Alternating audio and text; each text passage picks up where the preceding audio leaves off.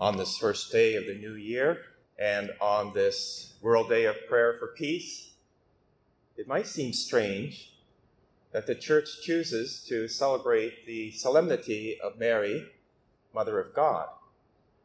We might ask, why does she do that? And the simple answer is that it's really through Mary that we have a new creation, not just a new year, a new creation. Because she said yes to the Holy Spirit, to the word communicated through the angel Gabriel. She gave her full consent to this new creation.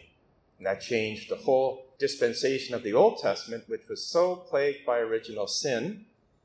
This was going to be a new creation of grace through the birth that she would give to Jesus the Savior. And the church fathers, who were the first commentators of the scriptures, way back in the early centuries, saw this because they saw the Blessed Virgin Mary as the woman. Now that term is used extensively in chapter 3 of the book of Genesis, where we have this tragedy, the fall. It's repeated 10 times. And we only hear the name Eve once, after she's named by Adam.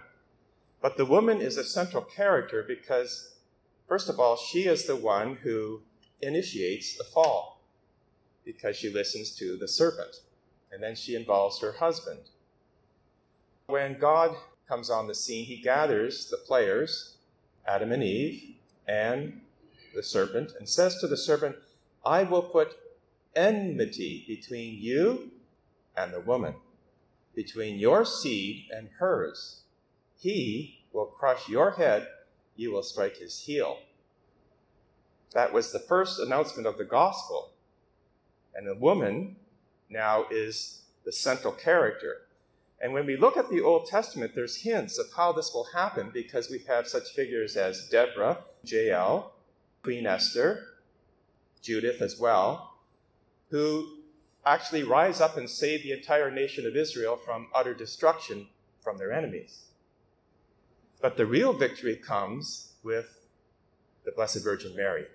We know this because St. John, who had this intimate knowledge because he was given charge of Mary at the cross, where Jesus said, Woman, behold your son. Now, what is the point here? When Mary is invited to a wedding feast, she brings along her son, Jesus, and like a good mother, she notices that there's deep trouble. They've run out of wine. This would be a catastrophe for the young couple.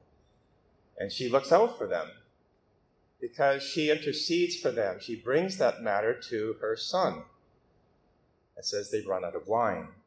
And notice the response that Jesus gives. Woman, what is that between you and me?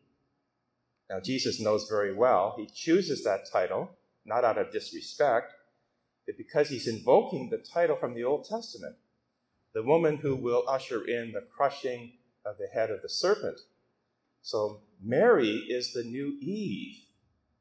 And just as the first Eve prompted the first Adam to sin, the new Eve prompts the new Adam to begin his ministry. Jesus obeys his mother and changes not just a little bit of water, but gallons and gallons of water into the finest wine, which fulfills prophecies from the Old Testament, which said when the Messiah comes, there will be an overflowing of wine and great celebration.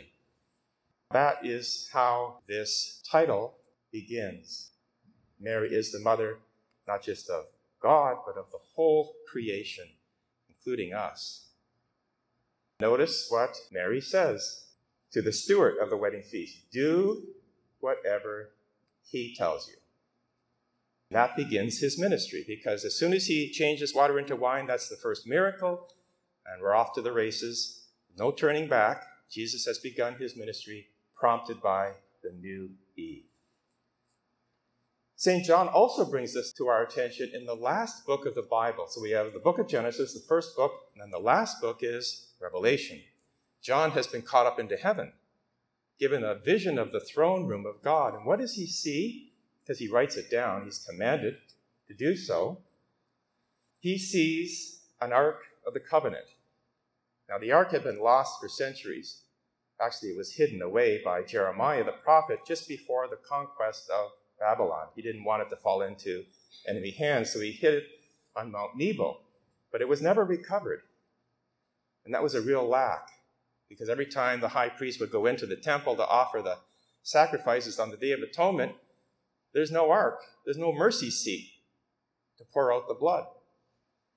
Well, here in heaven, John sees the Ark of the Covenant, but the very next verse, which is the first verse of chapter 12, says, "And there was a woman, clothed with the sun, with the moon under her feet, crowned with 12 stars, about to give birth to a son who would rule the nations with an iron rod," which is a direct quote from Psalm 2, a messianic psalm. So that is a picture in heaven of the Blessed Virgin Mary, body and soul, giving birth to Jesus, and there is the serpent, this time a dragon, ready to consume the child. There's enmity, total warfare. That's what enmity means. It means no cooperation at all. And that was spoken way back in the book of Genesis about the woman whose seed would crush the head of the serpent. No cooperation means the Blessed Virgin Mary would have no sin at all, because sin is always a cooperation with the enemy. She would be full of grace, exactly what the angel told her. Hail, full of grace. Here she is in heaven in this warfare. And notice what it says at the last verse of chapter 12, which really involves us. "Then the dragon was angry with the woman and went off to make war on the rest of her offspring, on those who keep the commandments of God and bear testimony to Jesus." Now there's the motherhood of Mary, mother of the church, all those who believe, that's us. So Mary is not only the mother of God, she's the mother of the church, of all Christians. That's why the church decides to begin every new year with the feast of Mary, Mother of God. Mary, who looked out at the wedding feast of Cana for those who were in trouble, that young couple, now looks out after us. She's in heaven. She knows what's going on. The world's in trouble. And so what we are privileged to do as Catholics is to ask her to intercede for us. Because this is the other very interesting fact of Revelation chapter 12. When she's crowned with the 12 stars, it means she's not only mother, but queen mother. And in the Old Testament, the queen mother had the power in the kingdom. It wasn't the wife of the king, because the king often had many wives and concubines, but one mother. When Solomon was made king, on the very day of his coronation, he brought in a throne for his mother and had her sit down. He bowed down to her. He told her that he would fulfill any request she made. And from then on, every time there was a new king in Israel, whenever he was coronated, there was also the coronation of the mother as queen mother. So it was a very important, powerful title in the Old Testament.